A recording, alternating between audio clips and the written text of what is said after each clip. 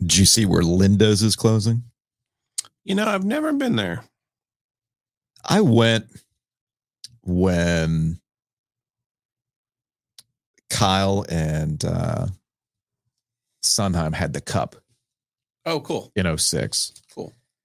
And drank terrible beer out of the cup at Linda's back in 2006. I might go with Beard tonight, actually, because that was the talk of the press room.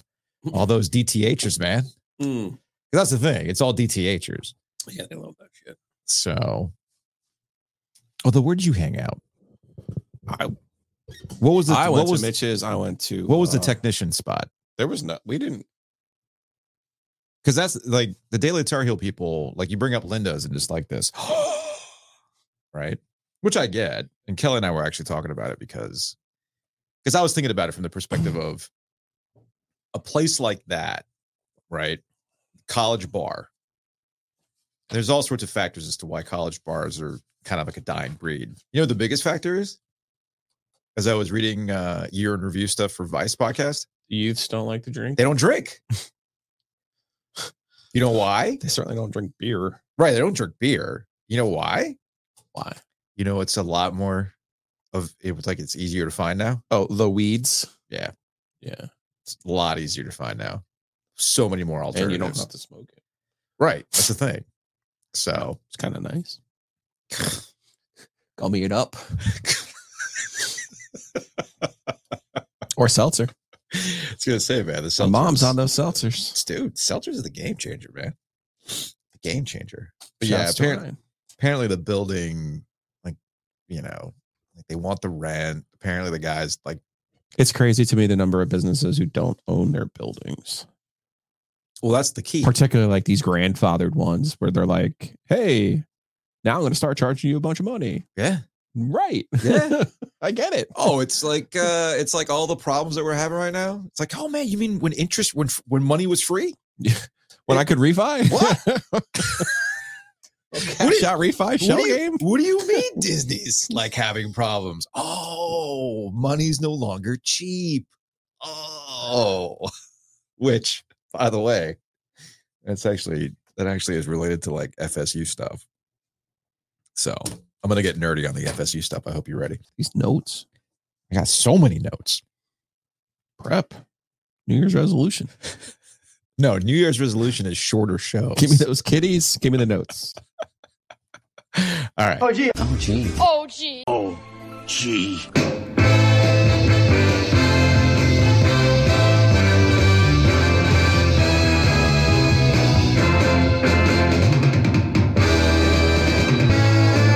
Let's podcast alongside Joe Giglio. I'm Joe Ovias inside Eford Studios, downtown Raleigh, thanks to Empire Properties and thanks to Copiers Plus. Check them out online at copiers-plus.com. It's funny, Joe and I are talking about, ways to save money. Businesses are no longer cheap to run because money ain't cheap right now. Well, there's ways to cut back. And a lot of it is related to your print and management, your print document management. So check them out online at copiers-plus.com.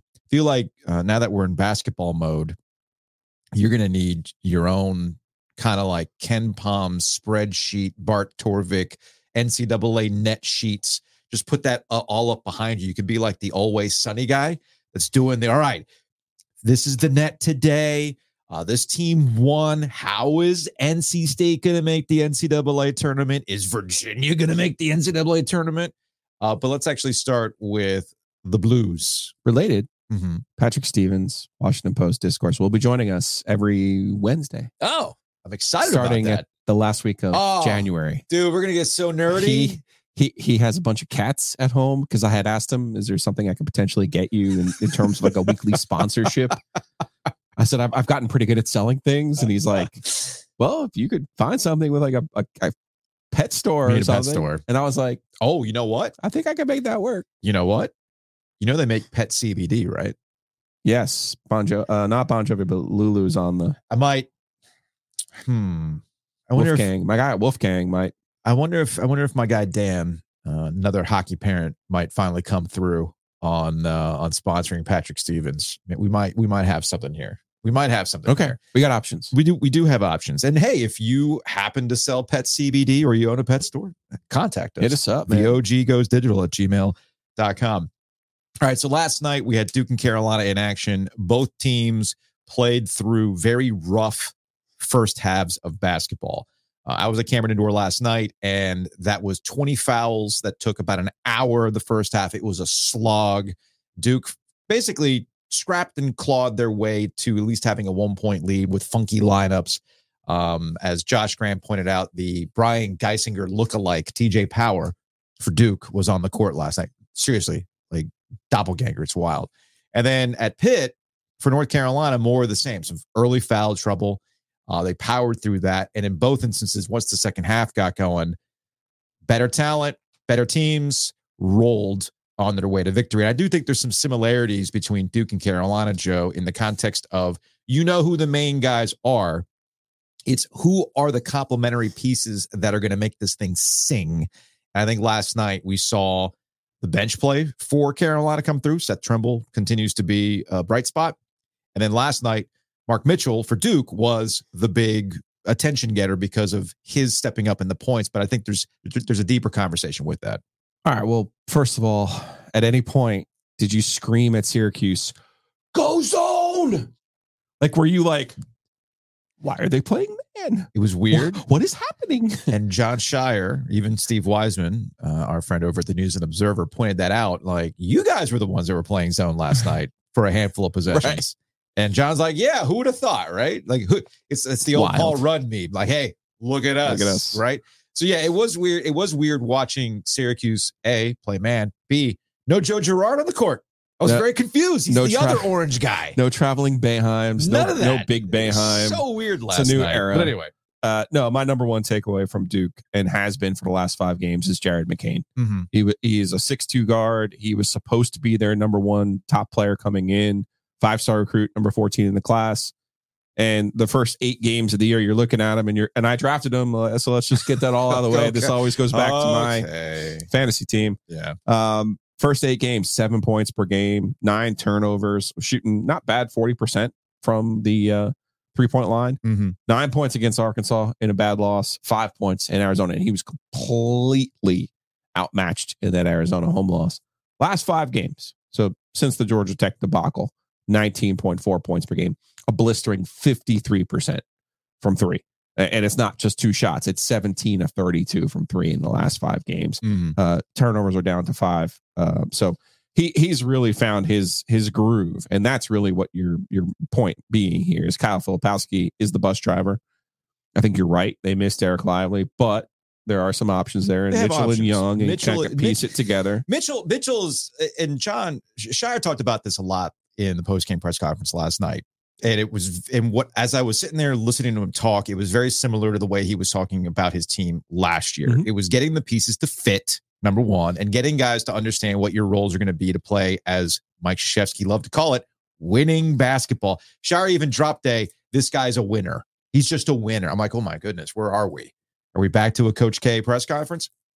So when they convinced Derek Lively, don't worry about your NBA stuff. This is how you're going to affect the game, and this is how we're going to win. You saw how Duke turned things around. I don't think Duke has a toughness problem. I think Duke's clearly shown you that if they get pushed around a little bit, they will answer back. I think we saw that towards the end of last year. I think it's carried over with Kyle Filipowski. The question is, who is going to be the complementary piece next to Kyle Filipowski that unlocks all of his abilities? If Mark Mitchell can be that guy, then I like Duke's chances. I think you and I would agree, between Duke and Carolina, who do you think has the higher ceiling? I actually think Carolina does. See, I think it's Duke. I think it's Duke because Duke can still come at you in waves. They can throw out different lineups at you. I still don't know if I trust Carolina in that regard. Seth Trimble has been a bright spot for them, but it really is as Armando and RJ go, that's how the Tar Heels are going to go. I've seen enough times out of Duke so far that they can overcome Kyle Filipowski going through some struggles. And we saw this with the guard play. Tyrese Proctor has A, not started out great, B, been hurt, and they've been limiting his minutes on the way back. The talented freshman, I like him kind of coming off the bench. I'll give John got guys credit. like Jeremy Roach, you got McCain, you got Foster. They have enough depth that I like Duke. Yeah, I don't see that with Duke. I know what you're saying. Yeah. They're not overly athletic. Mitchell is bouncy. He's got some spring. There's something there to that. He's not as big, obviously, as Lively. So he's a little bit of a pocket size Lively. But you're asking for all of the stars to align for all of those guards to figure out how to play. And I like what Carolina has with their hierarchy. I like that they've added Ingram to the mix over at Carolina. I like that last night the Canary came out of the coal mine for Carolina last night. Okay. Yes. That was a game. I circled that game. Yes. Because Hubert Davis was 0-3 against Pitt. And not only was he 0-3, they were games where Pitt walked into Chapel Hill and said, you're soft, you're weak, and we're going to beat you because of that. And pushed them around, quite frankly. Not overly talented Pitt teams. Now, they were older Pitt teams, and this Pitt team is younger. Yeah. Okay. But they were still had that attitude. And I loved how Carolina went up there.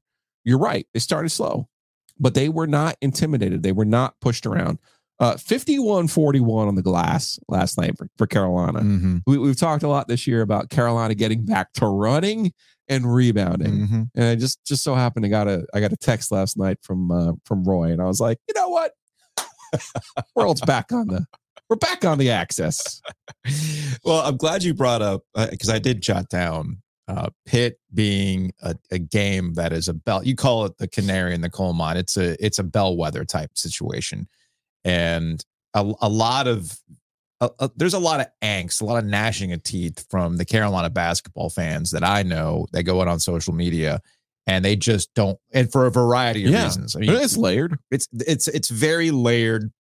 I don't want to oversimplify it, but there is a Capel brothers factor. Okay, you got the Duke Capel, and then you have who's the head coach, and then you've got Jason Capel, the family, who has straight up called you soft. Yeah. And people don't, he's kind of like the black sheep of the family. And I always takes the blame for the 8-20 season. And I have maintained, I don't know why. I said this last year. I said it last year. I said, you should actually thank Capel. Yeah. For calling UNC out, because how they respond to that tells you what this team is about, which gets us to last night. Clearly, they circled that. I saw Jones Angel had tweeted out that it was certainly a happy locker room for the Tar Heels. They clearly circled this one. And I think it's a good sign for UNC that it's just more crystallization of this year being different than the last 2 years. You can get into the semantics of, is it a Caleb Love thing? Is it Hubert Davis, having confidence in the guys that he's brought in this year, like Harrison Ingram? And believing in Seth Trimble to actually get the productive minutes he's getting this year. I mean, there's any number of factors. Your number one job as a coach, particularly in basketball, is to make sure that everyone understands their roles. Yes. You have to have a hierarchy. You have to have a bus driver. RJ Davis has clearly emerged as Carolina's bus driver. And right now, he's driving the bus. I think, Clemson, if this will Saturday, this will be how we know if the ACC is truly no longer going to exist. If Clemson finally wins the ACC in basketball, fine, it's over. It's a wrap. I don't care what the court says in Greensboro or Tallahassee. It's over. Clemson's had a good start. That's a good squad. They are a good team, man, and they're well coached. And we now are big fans of Brad Brownell. But I think Carolina, I like how the pieces are fitting together. Yeah. Ingram adds a little bit of that. And the interesting thing for Carolina is going to be Elliot Cadeau. I think you see these waves, right? There's a roller coaster. You see these waves. And I love that Marcus Page is over there helping them because he went through this. And I think that's where I think that next level comes from Carolina, is once Cadeau really figures out who he is and figures out what he can be with this team. But what a great luxury right now to have him just as like this ancillary part. Because if you look at those recruiting rankings, right next to Jared McCain is Elliot Cadeau. And so you see these two freshmen, as we've always seen with Duke and Carolina. How will those hot shots come in, and how will they handle the responsibility of carrying a load at those two schools? Every time we talk about college basketball, it's brought to you by Wings Over. Check them out in downtown Raleigh, in Chapel Hill, and in Greenville. Do you know what's next week? A week from today? The first state Carolina game. What? This is the time of the year where basketball truly sneaks up on you. Didn't used to be this way back in the day. And you want to talk about the old days? Yeah. 15 years ago, man, we'd be deep into ACC basketball discussions. But now with how things have changed over time and the way that college basketball the NFL has taken over the world. Well, it's twofold. It's how the NFL and football in general have taken over the world, and the way that the rosters are constructed. I'm still trying to learn what these teams are about, right? Which gets us to NC State. I was going to say, dude, you talk about, hierarchies, bus drivers, knowing roles. Admittedly, I've only watched a little bit of NC State basketball, like actual live watching NC State basketball. I don't know. I don't know what they are. What are they? I mean, they played Notre Dame tonight. Notre Dame beat Virginia over the weekend, although that's more about, Virginia than it is about Notre Dame. I really don't know squat about the Wolfpack. I'm going to be honest. NC State's played 12 games. Mm-hmm. They've won the 9 you absolutely thought they would win. Okay. And they've lost the 3 that you thought, this one could be tough. Yeah. Okay. BYU, Ole Miss, and Tennessee. This is a team that I like. Jaden Taylor, obviously the big boy. Burns can still do some things as a unique player. Defensively, he's hurting them some. DJ Horn is a tough older guard that I like the way that he's coming on. Ultimately, Ben Meadowbrooks, the Clemson transfer, is probably somebody who's their best lineup. Certainly defensively. Mm-hmm. This is a team, though, and MJ Rice is kind of fascinating because he is so talented. He's so athletic. He's just very different from the rest of the roster. Casey Marcel is your veteran 3-point shooter. This is a team that you would love to see play a whole year together. And then next year you'd be like, okay, here we go. I know what we got. Nope. It's not how it works, though. It's not work that way anymore. It does not. Housekeeping. I'm rocking a Breaking Tea shirt today. I got the Skyhawks podcast shirt on today. You can go to breakingtea.com/OG to buy this in hoodie form, t-shirt form. You can get the OG flag. You can get the Ice Caps inspired shirt. You can get the positive vibes only. You can get bad for ratings because the Rangers and the Canes played last night, which it's all ESPN loving the Rangers all day, even though the Canes took it to the Rangers. We'll talk about that a little bit later on. Head on over to breakingtea.com/OG and buy your OG merch today. Be getting some emails as people want to participate in the Tecmo Super Bowl tournament. If you want to participate, there is an entry fee, which also means a cash prizes. And it's going to be February 4th at Shady's in Garner. It's a Tecmo Super Bowl tournament. Just email us with interest, and then we'll work with you from there. Just email the OG Goes Digital at gmail.com, and Giulio will wrap that up for you. How many do we got a few people who've I got to do a better job on social media promoting that thing too, but it should be a lot of fun.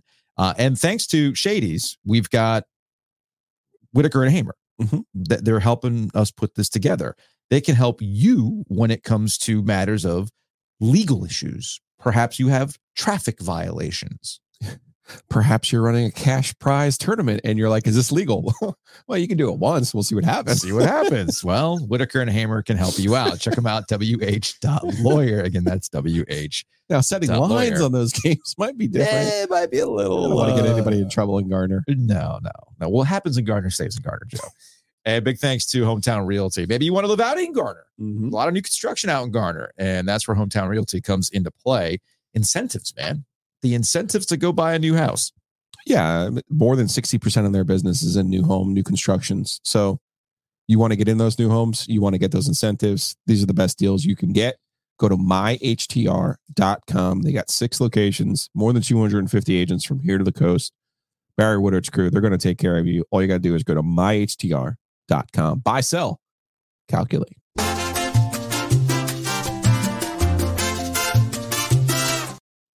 David Tepper was fined by the NFL for his water toss. $300,000. That's $50,000 more than I think what Bud Adams of the Titans ended up getting fined a few years ago when he flipped the bird at fans. So $300,000 for tossing water at a fan. I was actually texting with Kyle Bailey over at WFNZ. Like, dude, you've been on break. Your first show back. Easy peasy. It was a late Christmas gift for you. You just had to open up the phone lines and have people yelling and screaming about David Tepper. David Tepper did finally release a statement. And I'm going to read this out loud. Have you seen the statement? I'm going to read this to you, Joe, and I want your first reaction. Mike K., our friend over at the Charlotte Observer, had put this out on Threads. Quote, I am deeply passionate about this team and regret my behavior on Sunday. I should have let NFL stadium security handle any issues that arose. I respect the NFL's code of conduct and accept the league's discipline for my behavior. Your first reaction to that statement, Joe? Who throws a drink on people? Have you ever thrown a drink at somebody? No. Now, I don't. It's a running joke in my family, but my sister-in-law once threw a glass at my brother-in-law. Do you think he's been watching The Bear? And he was like, throw the fork. Dude, I said it yesterday. It's a reality show. Kyle told me, he's like, yeah, because again, I was texting with Kyle yesterday. He's like, yeah, on the air, I said, David Tepper acted like the drunk stripper who had a problem with a customer. I was like, wow, okay, that's certainly one way of putting it. I was thinking more reality show, but yeah, okay, I could see that. Yeah, who throws a drink? It's weird. A diva. Sober? Was he sober? I don't know. I don't think drinking had anything to do with it. I think that's just who he is, man. That's just who he is. He's petulant. He's a patient man that tosses drinks. He's a patient man that just keeps firing people. But here's the thing. I don't want to get into I know everybody's already done this with David Tepper and the fine, right? He's worth billions of dollars. And when you put his worth versus the fine, it essentially comes out to you and I going to Morning Times and buying a cup of coffee. Actually, I think it's less. I think it comes out less to him. So shout out to the Morning Times in downtown Raleigh. But here's the question. What would be a proper punishment for a billionaire? Well, not to go full Jay-Z. No, I think, what is a proper punishment? I think he needs to get the Giglios go to Clemson treatment. That you got to learn the value of the fan experience. No parking pass, no suite access. I see. An actual budget. I see. You want David Tepper to go through what I have argued for years that media must do once a year. Every time I see somebody complaining about the attendance at a football game or the attendance at a basketball game, where is everybody? I don't know. Why don't you try and get expensive tickets and a parking pass and deal with that with a family of four? So you and I are on the same page here? You think David Tepper should actually have to go through with a budget to a Panthers game? Yes. But here's the trick. What's the budget going to be? Because right now, that game against, like, let's say your punishment is you have to go to the last game of the year at Bank of America Stadium against the Tampa Bay Buccaneers and watch Baker Mayfield beat you and win the NFC South, which is hilarious. But tickets are like $16. Hold on a second. Let me pull it up. You could get free tickets to a professional sporting event and still spend $200 easily. Oh, easily. Okay, so right now, according to StubHub, the best deal I can get is section 532, row 14, 2 seats together, clear view for $16. Now, with fees, that $30 will turn into $60.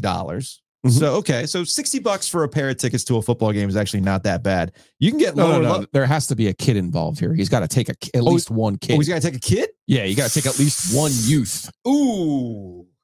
Not a drinking age youth. So you could save there, but you're still going to end up with a pretzel and a drink and an ice cream. Do we want a squirmy kid? No, they could be well behaved. That's fine. So it'd be like Jacob. It'd be like my 12-year-old. But he's still going to want a drink. Oh, yeah. A pretzel. He's going to want an ice cream. He's going to want the Bojangles. Yeah. The Dippin' Dots. It's over. Oh, you want a beer? Your budget's gone. So what do you think this is going to cost? You get one beer. You get a beer, so that's $15. Okay. And that's not even the hard part. You're just talking about the stuff in the building. So you know how hard it is to get to sporting events when you don't have a parking pass? Oh, well, it's hard, Joe. So the last time I went to a Panthers game, it was a few years ago. Kelly ended up getting tickets through the bar association. So for the family of four, we ended up spending like $100 for 4 tickets. And actually not that bad. But to your point, cool, you got tickets. You're in the building. The tickets, man. So it was just off 77 that takes you up to the doghouse. Oh, that's the other thing he's got to do. He's got to go to the doghouse and he's going to have to try. You sit at the bar waiting for your Miller Lite while the bartender ignores you. Okay. Now, this is not an indictment on the doghouse. I'm simply saying he's busy. He's got to put the Mick Jagger hat on so nobody recognizes him. And you got to fight with everybody else to get a beer while everybody's crowded in the doghouse trying to get their pregame on. So you have fun with that. Like, I got cash in hand. Nah, I'm too busy serving this drink over here. Sorry. So I want to say I paid like $40 to park and walk. It was probably like a half-mile walk to the stadium at that point for $40. So yeah, you're just going as a normie. So what are we going to set the budget at? $300? No. $400? No. What do we set it at? I want to set it at like, we got to challenge the guy.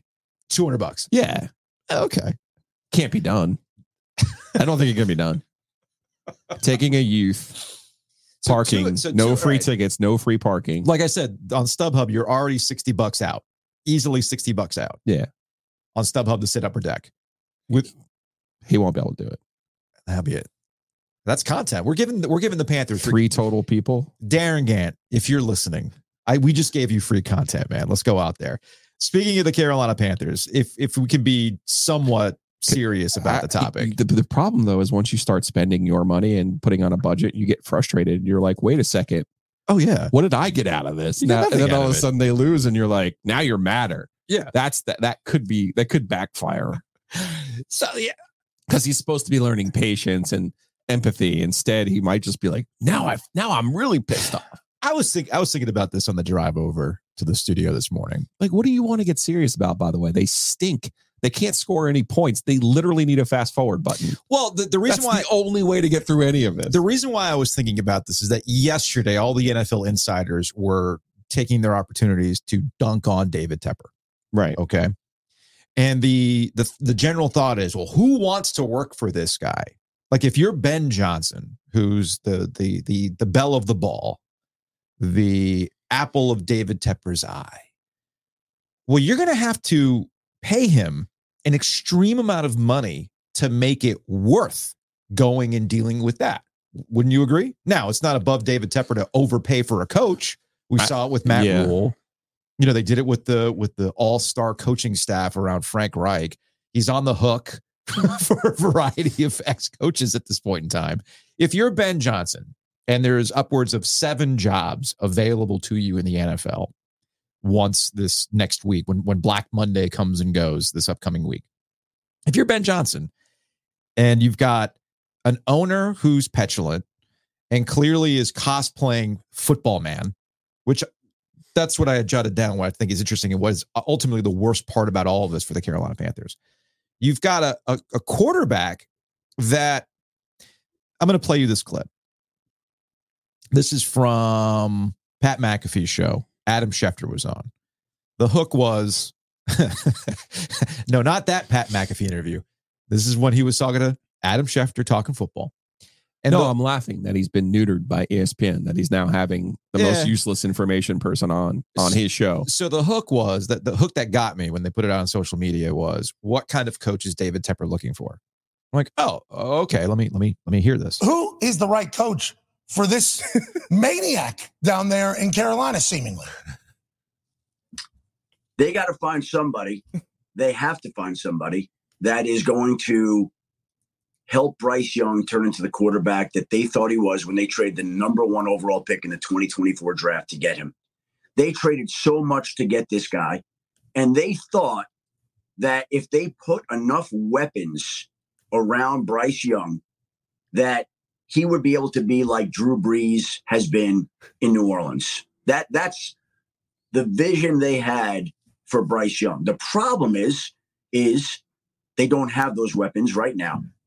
And my question, as other people have said it to me, is, will the quarterback break be broken before they can get enough weapons and help him develop into the quarterback that he has or had the chance to be? Because there are a lot of young quarterbacks in this league that are ruined before they can turn into somebody significant. Now, we've seen great comeback stories, reclamation projects. Geno Smith comes to mind, guys that didn't make it early on, that hang around, learn the game, improve in the craft, and turn into a quarterback.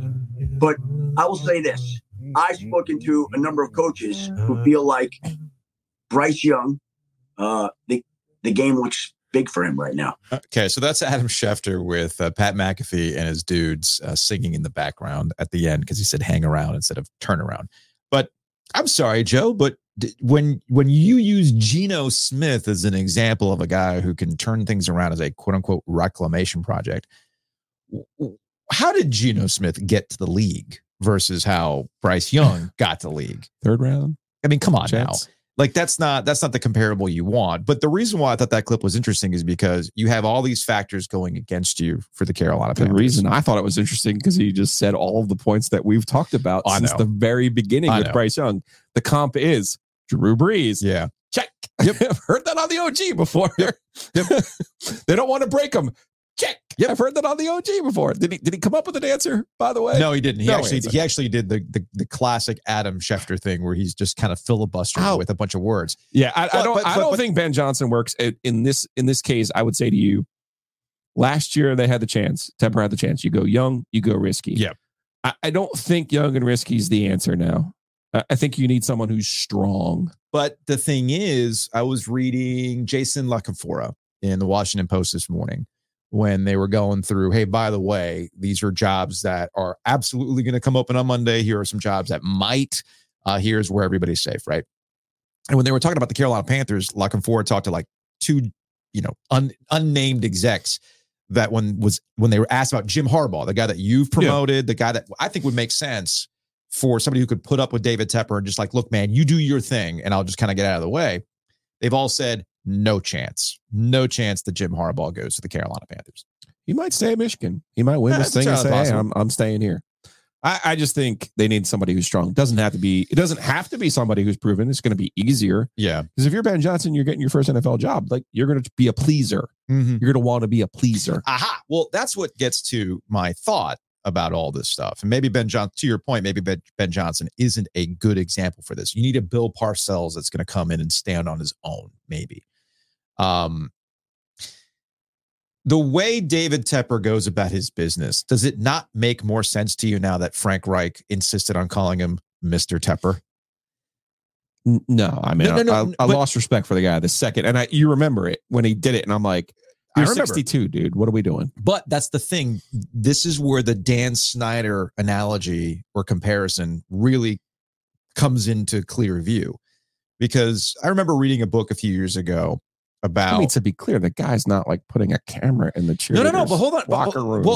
Well, hold. Here's the thing. Here's the thing. So we got to be a little bit careful when we. I understand that there are no accusations of workplace misconduct, but like he's calling him a maniac. But McAfee's calling him a maniac. McAfee's calling him a maniac because he threw a drink at somebody. Because Frank Reich's his guy. That's fair. Why. That's come fine. on. But like, really, a maniac? I mean, you played for the Colts. You yeah. Speaking of, come on, dude. Regardless, the point that I'm making is that you have. Owners come in a variety of styles. You have NFL owners that if you told me that was an NFL owner, I'd be, I didn't realize that's the owner of this team. I've heard the name, but I couldn't identify them. Sure. You also have owners that are all about the rich guy flex. Jerry Jones is a rich guy flex. He happens to have the most valuable team in the NFL. He loves the spotlight. And Cowboys fans are going to ride with him. And he just likes, Jerry Jones played football, but was a super football-y guy. I get all that stuff. This Arkansas fantasy of owning the Cowboys. I get all that stuff, but ultimately it is a rich guy flex for Jerry Jones. Robert Kraft is in the same boat. It's a rich guy flex. I don't like you putting Jones in there. He's a disruptor. Jones was the original disruptor. Okay, that's fine. You have the families. Like you can identify the families. You've got the Rooneys, the Maras. Yeah. Sometimes there's a fail son in the mix that's, helping run the team and they have to work past that. The Panthers, unfortunately, and the reason why I keep bringing up Dan Snyder is because outside of the obvious workplace misconduct that ultimately got him out the paint, the way that Dan Snyder conducted his business was very, I'm a big football boy cosplaying. That line. Yeah, he wanted to be Jerry Jones. I'm very passionate about my team. Yeah.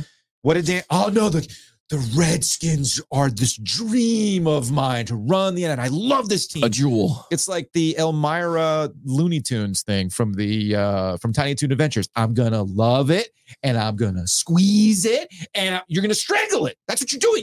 You're strangling the thing. So that's where I get the Snyder vibes, right down to the Mr. Tepper. Because again, I forgot the name of the book. It was by I think the author's name was Mark Leibovich, and he basically embedded. The genesis of the book is that he was a mad New England fan about the Tom Brady suspension and Deflategate and all that stuff. So he decided through trying to get in contact with Robert Kraft to embed himself with owners, and he went to several owners meetings and stuff like that. And the hierarchy with all these rich guys, which is why I brought up the rich guy flex. You're right about Jerry Jones. Football guy, but Jerry loves being the shadow commissioner. Yes. Jerry loves making you know that I'm the one who made sure that team went from St. Louis to LA. Okay. I'm the one with Legends Entertainment.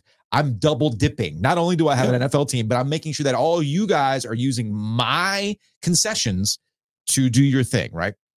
So there's the hierarchy to it. And there was a sequence in there where the author was trying to talk to Dan Snyder, and he's like, hey, Dan. And Snyder's like, no, Mr. Snyder. And I'm thinking, like, don't you like, it's the same thing. Right down to I'm a big football boy. I'm going to cosplay as a football owner. I got my hat on. I got my logo. I'm very passionate about this team. I'm leaving the locker room like I just coached, and I'm cursing because I'm mad. See, this idea that, oh man, he's this asshole. Man, you got to be an asshole to be one of the 32 people who owns an NFL team. You got to have that dog in you. So the idea that he's an asshole is just, that does nothing to me. Like that does nothing to me. It's how you go about being an asshole that tells me more about you. So that's where I see David Tepper, and that's where ultimately I see the problem. And, if you wanted to transition this over to the Carolina Hurricanes, like Tom Dundon's got that dog in him too. We've seen it. He's a cutthroat dude. But what does Tom Dundon do with the Carolina Hurricanes that David Tepper has refused to do? Hey, I don't know that much about hockey, but Rod Brendamore does, and Don Waddell does. So let me just ask them. Tom Dundon's not out there cosplaying as a hockey guy. He's Tom Dundon. I got money. I like this team. Owning a sports team is part of my rich guy flex. I kind of want to be like Mark Cuban. I'm a disruptor. But what am I not going to do? I'm going to go on there with my little hockey pants. I'm going to go out there. I'm going to show you I know all about this hockey stuff. No. Hey, Rod, what do you think? Right? Don't know what you don't know. Exactly. That's what it all comes down to. Every time we talk about the Carolina Panthers, it's brought to you by Graffiti. Check them out in downtown Cary. They got great bourbon. Tuesdays is break-even night. They got all the games on the weekends. All the playoff games obviously going to be there. So go check them out in downtown Cary. All about saving money, and a good way to save money is through your insurance, and that's what Matt Davis in Garner, State Farm, can do for you. Check out insuregarner.com. Call them directly at 919-779-8277. Or go to the OGinsurance.com, and Matt's going to save you some money. Hey, this is like a no-brainer, particularly if you feel like you're overpaying for car, home, auto, any of those things. Pet, man, Bonji. Whew.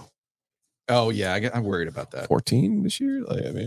I worry about that with the cats, man. Yeah, when you get up there in age. But have conversations. That's the best way to start.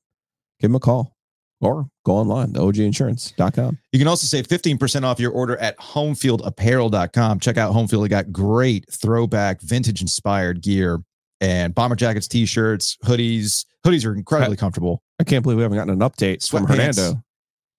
I'm upset. Did you communicate with him? Who purchased this for him? This is a touchy. It's an OG Media purchase? This is a touchy subject.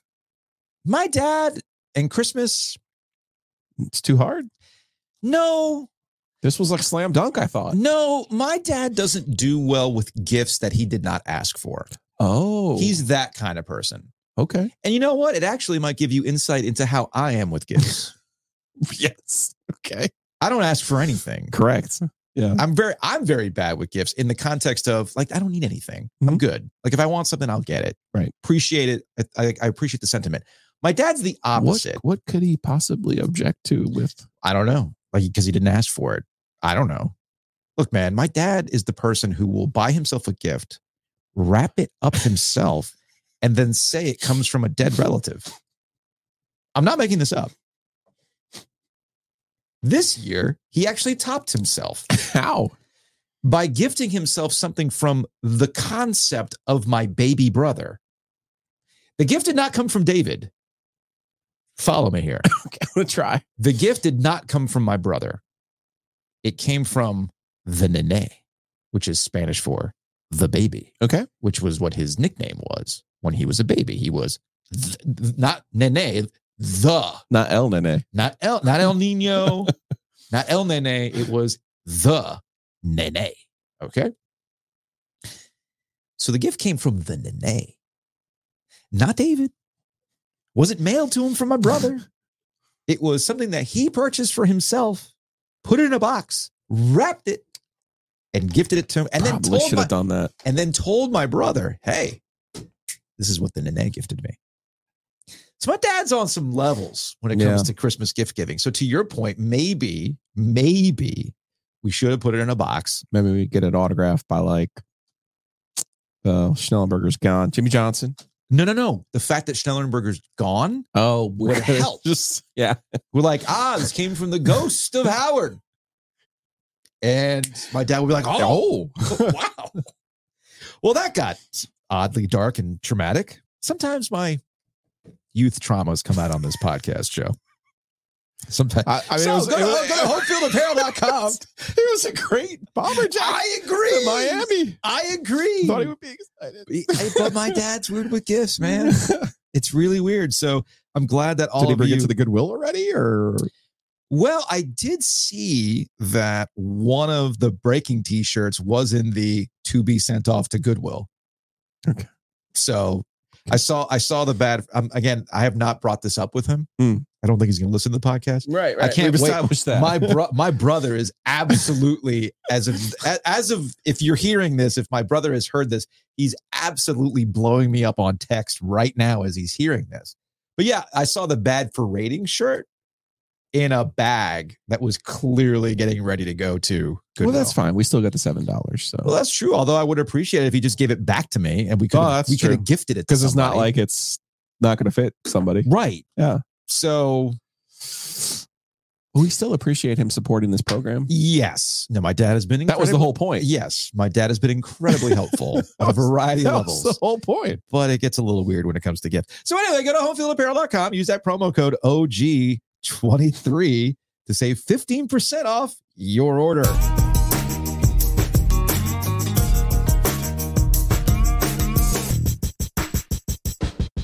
I think they're going to appreciate the personal touch that we just put into that ad.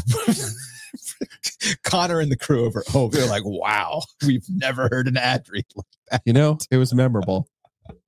Can't say we aren't. Woo! Costanza. Carolina Hurricanes. Hernando. Hey, remember a couple of weeks ago when we talked about the Carolina Hurricanes, the one thing that they hadn't been doing, winning streaks. Correct. You'd win one, lose one, win two, lose two. They hadn't really been on a streak. Go to overtime, losing the shootout.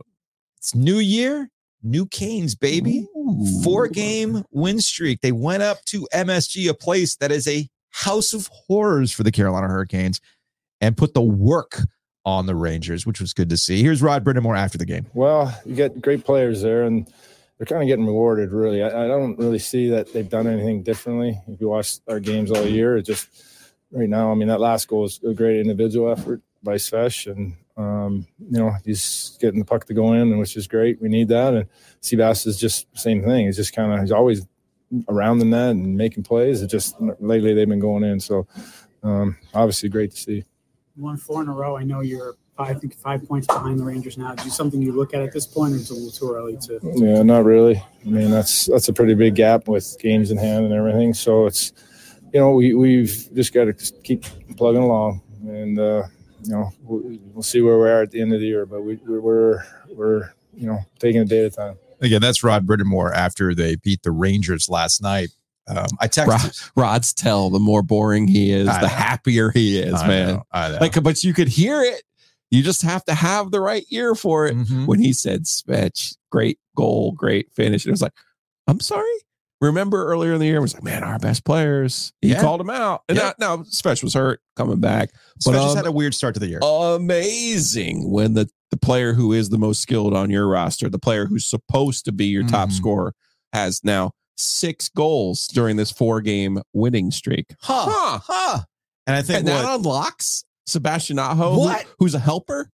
Not a doer, he's a helper. Sebastian Aho and Andrei Svechnikov, I think, have accounted for over 20 points in the last 4 or 5 games or whatever it is. They've been absolutely on it. And Aho, I think, again, the first star of the week or whatever it was for the NHL, which that doesn't happen a lot for the Carolina Hurricanes. I think the last time it had happened was like in 2016 or something like that. Anyway, I texted Luke DeCock last night saying, wasn't like 60 shots on goal. Weird. He's like, well, you don't have to shoot a lot when they all go in. I go, right. And man, Peter Kochekov's doing a hell of a job scoring for this team, right? I was being, and Luke and I have this kind of relationship. I was absolutely being an ass on purpose because I do think that there was an oversimplification for where the Carolina Hurricanes were during this malaise. An oversimplification, Joe. Okay. Has Peter Kochetkov been good? Yes. Brendan Moore even credited Kochetkov for keeping him in the game early on before they put the hammer down. I got all that stuff. But this is all working in concert. It's not just one thing. The defense was also going through it along with goaltending that was iffy. And then you mentioned it. Svechnikov has had a weird start to the year, coming off the injury and everything else and finally getting acclimated. Not just the injury. It was a major knee injury. So now that this all seems to be working in concert, you're seeing the Hurricanes doing what we thought they were going to do at the start of the year. Now, I do think this is where we all can agree. And I agreed with Luke last night. We'll talk with Luke about it a little bit more on Thursday. It kind of ties into what we talked about with Georgia and the college football playoff and the motivational malaise that happens after you've been here a couple times. I was curious. The Hurricanes are in a point and have been at a point the last couple of years where the regular season is immaterial. You're not playing for the regular season if you're the Carolina Hurricanes. What are you playing for? Right. Every move you make is not to be great in the regular season. Every move you make is to elevate yourself in the playoffs. That has been a stumbling block for them. You work through that malaise. And I think they were going through that in October. They were going through it in November. And they seem to have pushed through after being called out multiple times by the coach, by Jordan Stahl, by Sebastian Aho, that things seem to be working again. Yeah, but you can't retcon that they had the worst goaltending in the league. Okay. That was a big part of it. But to your point, we could tie this all together. Mm-hmm. Just as Teuvo Teravainen brings out the best in Sebastian Aho. So even when Teravainen's struggling, you're like, okay, but just stay near Fishy. You'll help. Stick to the rivers and the lakes that you're used to. Somewhat of a loss leader, right? Yeah. You can't underestimate that Kochetkov and Svechnikov, the two Ruskies, young guys. Like, what else do they have in their life? You know what I'm saying? It's hard being out there without the other. I think you see Svech come back and all of a sudden Kochetkov, as my man Don Waddell likes to call him. And you saw him give the hat trick. Yeah. He gave him the hat. And I was like, there's something to that. They're having those relationships, having people you're comfortable with helps bring out. And you know what it helps bring out? Confidence, which is the number one thing I thought the goaltending situation was lacking. And Trip Tracy talks about it all the time. When Kochetkov's playing really well, he's confident, he's aggressive, he comes out, he challenges at the appropriate times. When he stays back, he's in trouble. Yeah. And we saw a lot of that this year because you lose that confidence. And so I think the pieces are starting to, we've talked a lot with Rod Brindamore. We talked a lot with Tom Dunham. We talked a lot with Don Waddell. The Canes just want to look at this thing when all of the pieces are whole. And you and I both agree Kochetkov should be the goalie of the future. Should be, yeah. He keeps playing this way. You're fine, but you want to see Freddie come back. You want to see him get a clean look at this thing, be healthy, be safe, do all of those things. That's all the Canes have really asked for during this run, and they haven't had it. They're going to need, again, they have to handle the Freddie Anderson situation very, very carefully. I know that Adam had talked to Don Waddell before the winter break about, hey, when they expect Freddie Anderson to come back and everything else. They're going to need Freddie to come back. because if they want to have a crack at this thing whole, the goalie market is insane. Yeah. And they're already a cap team, and it's going to be a challenge without moving a major piece. The goalie market is nuts. Every time I see some sort of, 32 thoughts, right? It's like, Buffalo expects this, and they expect. I'm like, oh, no. It's going to be more than just a Brett Pesce. Just as it was last year, and the Hurricanes decided, last year they thought Pacioretty and Svech would be a great combo for them. Pacioretty gets hurt, they don't ever get him. Then Svech gets hurt. They still made the conference finals and really only lost because a goalie went on an all-time heater. Mm-hmm. You know what I mean?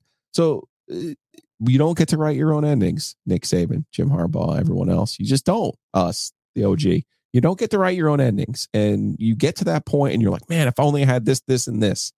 And it's like sometimes you just have to play the hand that you're dealt.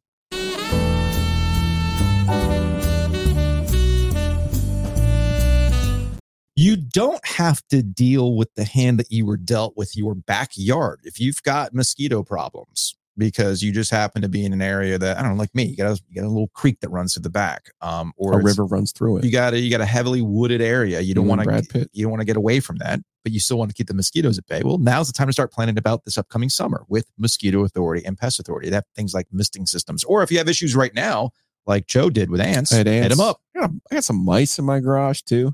Did mice end up in your car? No, I had a snake in my car once. Yeah. No mice. I gotta get rid of these mice. I had a mouse in the basin of our washer that I think one of the cats put in there. Yeah, that's right. You have your own. See, but I don't have any cats. You don't have cats. So I need Mosquito Authority. Pest Authority. It's bugsbite.com. Punch in that zip code. Save yourself all kinds of money. Hayes Lancaster and his crew are going to take care of all of your needs. Big thanks to Breeze Through for sponsoring Ovius and Giglio. Adam was actually at the Duke game last night. He texted me. He's like, "Are you here?" I'm like, "Yeah, that's me." I can tell if people are looking at me from the front to see if it's me. When it's people that are sitting behind me, I usually get "Hey, I see your bald spot. I see that you're here." I'm like, "Appreciate you. Thanks." Thank you. So Adam was at the game last night. We got to catch up with Adam and cook up some ridiculous ideas for Breeze Through in 2024. We did have a listener point out, though, one thing that the Breeze Through does need recognition for is the food truck. And I know Adam is super hype about the food truck too. And yes, they have a food truck and they are serving up great stuff. So hang out at really Breeze Through. No stone unturned when it comes to Absolutely Adam. They got the Breeze Through Freeze crew over at the arena. They've got great coffee. They've got great snacks. Mm-hmm. They got all the locations, 17 in the state of North Carolina. Not sure what else you would want from your market needs. Speaking of just about everything that you could think of, they've got it at Butcher's Market when it comes to the meats, the sides, what you need to grill up said meats and cook up those sides. And sandwiches. I got my steak sandwich yesterday. It was delicious. Very nice. Very nice. So head out over to Butcher's Market. They got locations across the triangle. New location at Lake Boone and, of course, one in Wilmington. We're moving on. We are moving on to Hey Joe questions brought to you by Oakwood Pizza Box. Check them out. It is a Wednesday. They are open. Look at you. It's almost like you have the days of the week clock. Well, I had to think about it because you know how this week is. We didn't work Monday, so things are a little wonky. We got a lot of Hey Joe questions during the break about FSU and their lawsuit against the ACC. Actually, I had one of our listeners straight up ask, "Hey, emergency podcast. This was back on December 22nd. I said, "Nah, man. We don't need to do an emergency podcast." And the reason why I said we didn't need to do an emergency podcast is because this is a story that's going to linger for a while because there's no real quick out on either side because lawyers are involved and there's going to be motions and all sorts of other stuff. But I do feel that we can address some of the things that came out of this lawsuit from Florida State towards the ACC as they are trying to get out of the entire thing. I had to make a lot of notes, though, because there's a lot to track here. So if you will indulge, shall we get nerdy? Let's do it. Let's get nerdy on FSU, the ACC, the grant of rights, and TV deals. In the grand scheme of things, what happened on December 22nd with Florida State finally filing this lawsuit to get out of the ACC is that it's a pretty standard contracts dispute. Okay. Now, if I've learned anything through osmosis with Kelly, is that any lawyer who has ever found themselves in a dispute like this will tell you that a good chunk of it reads like a contracts exam. Like, oh, you did this, you did this, you did this, you did this, you did this. Because I talked to somebody in the industry when this was all going on. They're like, yeah, they threw the kitchen sink at the wall. They're just throwing the kitchen sink, right? But it's not so much a kitchen sink just to see if anything sticks. It's more of like, we're going to do our best to trigger something with our contract. And typically that something, again, the only thing I've ever learned through osmosis with legal takes when it comes to contracts is any contract can be broken for the right price. It's the old $1 million man, Ted DiBiase. Everybody's got a price. So the bottom line here is FSU no longer wants to be in the ACC. And by doing this, they have now forced the conversation to start a math problem. What's it going to take? How much do you want to drag this out? What are we willing to walk away from and how much it's going to cost us? Remember the math problem. We talked to Bubba Cunningham about this in the summertime. It was the whole point of the grant of rights was how much is it going to cost us to get out?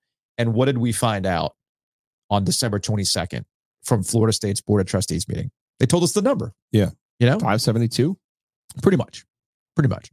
Are they going to pay that 572? No, because they feel that that's a penalty. That's through 36, though. I think the most interesting thing about all this will be how much of this contract actually comes to the sunlight, which I've argued from the beginning. There's no way on earth that University of North Carolina and NC State can be in a contract, and that contract is not public record. Well, I find that personally disgusting, and I've said that in every interview that we've done. So I applaud Florida State for bringing this to light, because apparently, look at that. Yeah, there's a unilateral option for for ESPN in 2027.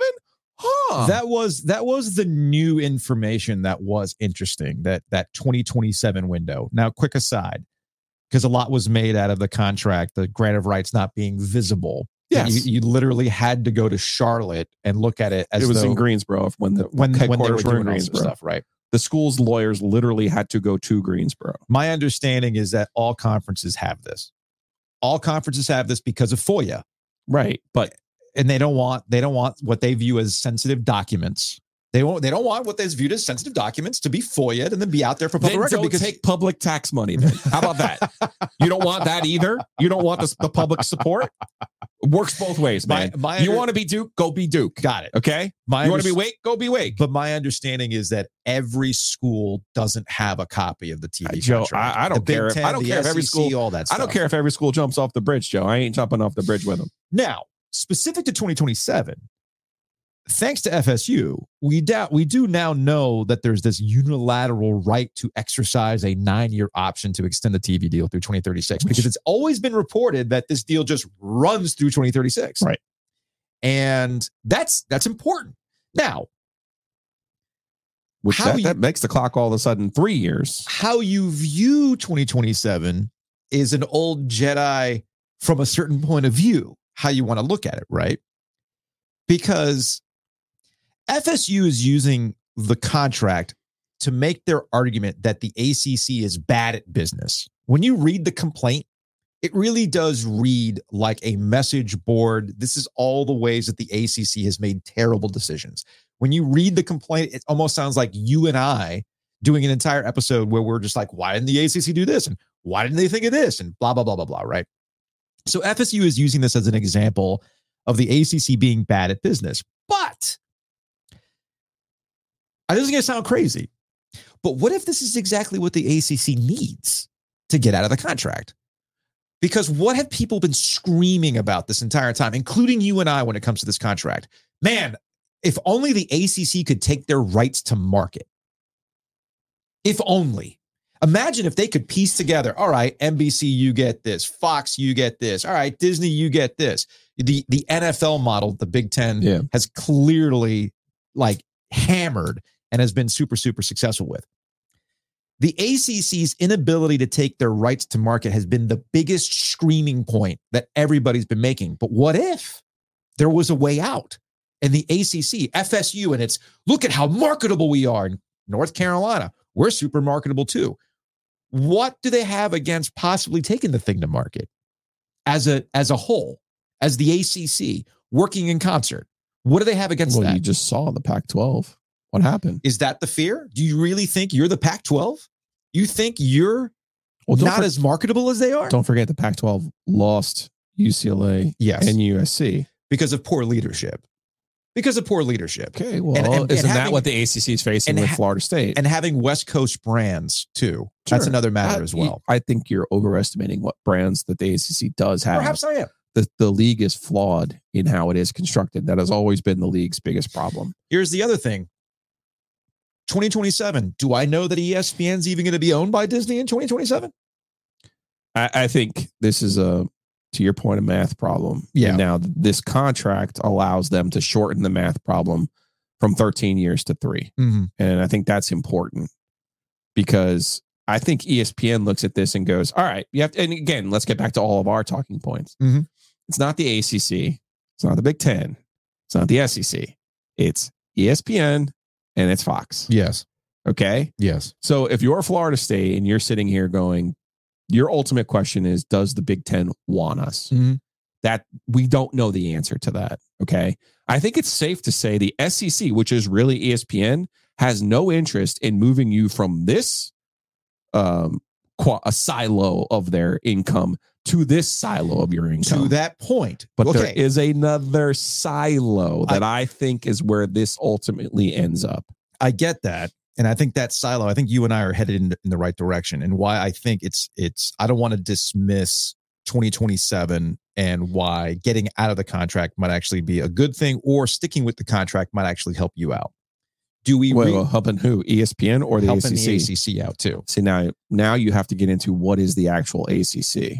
Right. But you also have to think about what is college football going to be? Because do we really think, given the direction that we're headed, given that Charlie Baker has even proposed this idea of a super conference or a rich person's conference, like the conference with the schools that have the money and actually want to play football, the whole idea of conferences might be moot by 2028, 2029, 2030. So would you rather just position yourself to be making that next jump? Because there's going to be schools that get kicked out. That's the next step. Yeah, I got 5 right here. Schools are going to get kicked out of the SEC. Schools are going to get kicked out of the Big Ten. They're going to get kicked out because at some point, because this is the other thing to look at with this grant of rights. Like if Florida State's successful, what's stopping like Ohio State or Alabama, Georgia, or Ohio State, Michigan, looking at going, so Indiana, what exactly do you do here? In the SEC, you got to beat somebody. Vanderbilt, what do you do here? Well, that somebody could be Florida State. Sure. It's a better brand that you can beat. Because that's the other thing about this too. Like, can we be real about Florida State, which has basically gone rogue this entire time? If Florida State's 6-6 this year and not in this conversation about the college football playoff, do you think what happens on December 22nd happens? That they want to leave? Or that they're as bold as they are about leaving? I'll give them credit for voicing these complaints before the season started. I think getting left out again. The reason they were left out is because Georgia didn't beat Alabama. You and I recognize that, but they are convinced that the reason why they were left out is because the ACC is not viewed as a serious football conference. Yeah, that's not the reason. But the reason why the ACC is not viewed as a serious football conference is because Florida State's been going through the wilderness the last couple of years. Oh, Miami's been going through the wilderness the last couple of years. Clemson's fallen off a little bit. North Carolina, the chosen one, can't get out of their own way, right? Virginia Tech, what the heck have you all been doing? So there's a lot of reasons why the ACC let's get to that third viewed. silo, though. That's where I think this ends. Which is that third silo being? I think ESPN looks at it and goes, they get so much pushback from the SEC that the SEC says, no, we're not taking those teams. Right. ESPN then owning those teams basically says, fine. Give us the 9th conference game. Nope. We will put you in the Big 12. The Big 12 right now, next year, is set to have 16 teams. Yeah. I could see as a way of keeping Florida State as a potential compromise. I could see them saying, fine, we'll let you out of the ACC, but we're going to put you in the Big 12. Okay. I can see that. Well, they would put Florida State, Clemson, Virginia Tech, NC State, Louisville, and then I think the 3 new schools. I think they would put those 8 teams in the Big 12. I think Carolina, Virginia, Miami, and Duke end up in the Big 10. Fits their profile, gives them more people to beat in football. helps basketball, obviously. Well, first things first. And then you got 5 teams: Boston College, Syracuse, Georgia Tech, Pittsburgh, and the Deeks. That do not have a home. First things first. Florida State has to get out of the granted rights. Well, I'm saying I think there's a compromise coming. You said there's a negotiation, and that's where for a math price. That's where it is. But I think if you're ESPN, you're saying, I get it, and rather than paying all of this stuff and rather than risk losing you to the Big Ten and Fox, I have an alternative. I have a compromise. But here's where the compromise gets come. Florida State wanted to go to the Big 12 back in 2013. They did. So we'll close on the math problem itself. All right. Because that's what ultimately this is about. How much is it going to take to get out of this? How much is the ACC willing to fight this? And to your point about these schools that want to do XYZ, there's more of the schools that would be left out than not. I got 5. So depending on what you think of Stanford and Cal. I don't care about Stanford and Cal. I don't care about Stanford and Cal either. But there's only a handful of ACC schools that are desirable for another conference, or to make the Big 12 even better in the eyes of the ACC or the eyes of ESPN. Yeah, there's 9 of them. So you're going to be dealing with a good chunk of schools in the ACC that are willing to fight tooth and nail to keep the ACC as is as long as they can. Other 8. So that's the question. But I don't know if they will fight. That's the question. If I'm going to pay you to go away, that's part of it too. If I'm going to pay you to go away, but how much is the money? That's the thing. Again, these are the things that we don't know the answer to. Right, because we don't know what the future is. But can't you see Connecticut, Syracuse, Boston College, Pittsburgh being in a conference together? Yeah, I can see that. Or they might just go back to the Big East, for all I know. That's what I'm saying. Like, can't you see like a Northeast and not being an FBS plus? Hey, I'm going to go win the national championship for the FBS. I've been arguing this for a while. The Big East got it right by becoming a boutique basketball league. And that, what do you care about at Syracuse? What do you care about at Boston College and those types of places? So I could see that playing out, but there are too many competing interests that it's going to make it easy for the ACC to come up with a singular need to make Florida State go, all right, here's what you get, and then we're out. I don't think there is such a thing as the ACC. But when you say that kind of collectively, that's fine. I don't see it. I will say this though, money will be exchanged. The Florida State fans were like, Florida State figured out a way to break the grant rights. No, they just figured out what the math problem. No, they figured out the math problem. No, they figured out the 27 thing. You got to give them some credit. I will give them credit for that, but that could easily be picked up by ESPN and nothing changes. That's the easiest solution. But the thing about ESPN, to your point about what these conferences look like, again, look at the composition. This gets back to, hey, by the way, ESPN. It's in our contract that says we can add these 3 schools that really don't help in any way, shape, or form your presentation. So I think that ultimately is what's going to cost the ACC. Is you now have a bunch of small private schools or schools who are in NFL cities that are Georgia Tech and Pittsburgh are 2 schools that, yes, have this unbelievable tradition. Yes, they have some passionate fans, but it's more of like a 20,000 fan base in NFL cities. Do you know what ESPN doesn't want? Hello. They don't need empty NFL stadiums that college teams play in. That's the American Athletic Conference. Okay. And that might be what it's called. I don't know. I'm just telling you that ESPN will ultimately look at this and go, okay, what is in our best interest? What can we control? And I think ultimately the Big 12 becomes something as a little bit of a compromise. Because the SEC, I could see the SEC holding hard on this. Oh, I agree. There's too many schools in the SEC who have nothing to gain by adding Florida State and Clemson. You and I are in agreement when it comes to the SEC. I don't see them budging on Florida State. I don't see them budging on Clemson. I don't either. The Big Ten. Now, maybe if you could convince Duke and Carolina, but I don't think you can convince Duke and Carolina. The Big Ten makes the most amount of sense given how things are kind of setting up. And you could do pods with the Big Ten. You've got your West Coast contingent. You've got an East Coast contingent. You got a Midwest contingent. Big Ten, which is really 18 teams right now. Right. Yeah. You could add more schools and literally break it up into its own, NFL-like conferences if you wanted to. And they already have all those television and they have all the deals and everything else. The Big 12, I don't see the Big 12. The Big 12 becomes a landing spot for like the NC States of the world. Right. That's what I have in there. But I have Florida State and Clemson. Because keep in mind, The Big 12 doesn't have a monster right now. No. Okay. But that doesn't change anything for Florida State. This is where I disagree with the Big 12 aspect of it. Okay. You either go big or you go home. Going to the Big 12, you're just rearranging the chairs on the Titanic, if you will. Sure. There's no big dog in the Big 12. There's no big dog in the ACC. You're supposed to be the big dog. So why are you making this attitude? Well, you can go be the big dog in the 12. What changes? I think it's more symbolic than anything else, right? Which gets back to the crux of this. Florida State just wants out, man. Right. You and I have dealt with this, and everybody's dealt with this in certain walks of life. Once somebody decides something, they are going to work backwards. When I saw John Swafford at the Greensboro Golf, Sedgefield, and I said, "Oh man, Florida State fans are mad at you. They're mad at me." And he's like, "They're always mad. They're always mad. Don't worry about them." That's the thing. They're always mad. I remember the conversation we had with Holden Thorpe a while back where he talked about, John had to go down to Florida State and make him feel special and all this other stuff. And that's what it ultimately is about. So I think to wrap this back, Florida State has caused us to go all over the place with thinking about all these things when all they are is a rogue institution that's never happy. They're never happy. And you notice that there's no other schools that are getting on board with what Florida State wants to do. I'm not saying that these other schools aren't interested in what Florida State's doing, right? Because obviously it's going to affect them. They're keeping an eye on it. But if there truly was a magnificent seven and Florida State was leading the charge, it wouldn't just be them. And all we're doing is we're looking at this malcontent, which gets back to the math problem. I sometimes think that we can get caught up in all this is going to happen and this school's going to go here. It could just be as simple of, you know what, Florida State, man, you're a pain in the ass. Have fun. Go get your Saudi investment fund. Go be independent for a few years. Maybe a conference will pick you up in the long run, and we'll figure out something here with the ACC. Because the college football playoff, expanding to 12, changes the calculus with a lot of this stuff.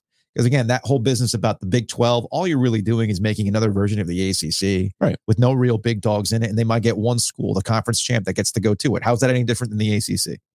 Honestly, how's that any different? If it had 24 teams, I would imagine it would have more than one in the playoff. But 24 teams. Again, that's unsustainable. That's when we get, by the time we get to conferences with 24 teams, we're going to have a super conference. Yeah. It's going to be a completely different thing. So anyway, I mean, you're at 16 and 18 and 16 next year. You can, and 17 for the ACC. See, I'm glad we got this out of the way because I'm already breaking my New Year's resolution about shorter shows. There you go. Anyway, that's going to wrap it up for today's edition. We're going to do it live. 2:00 Thursdays from here on out. Every Thursday, 2:00, we're doing shows live on YouTube. Obviously, the podcast form will come out after that, but join us live on YouTube Thursdays, 2:00. We'll see you then.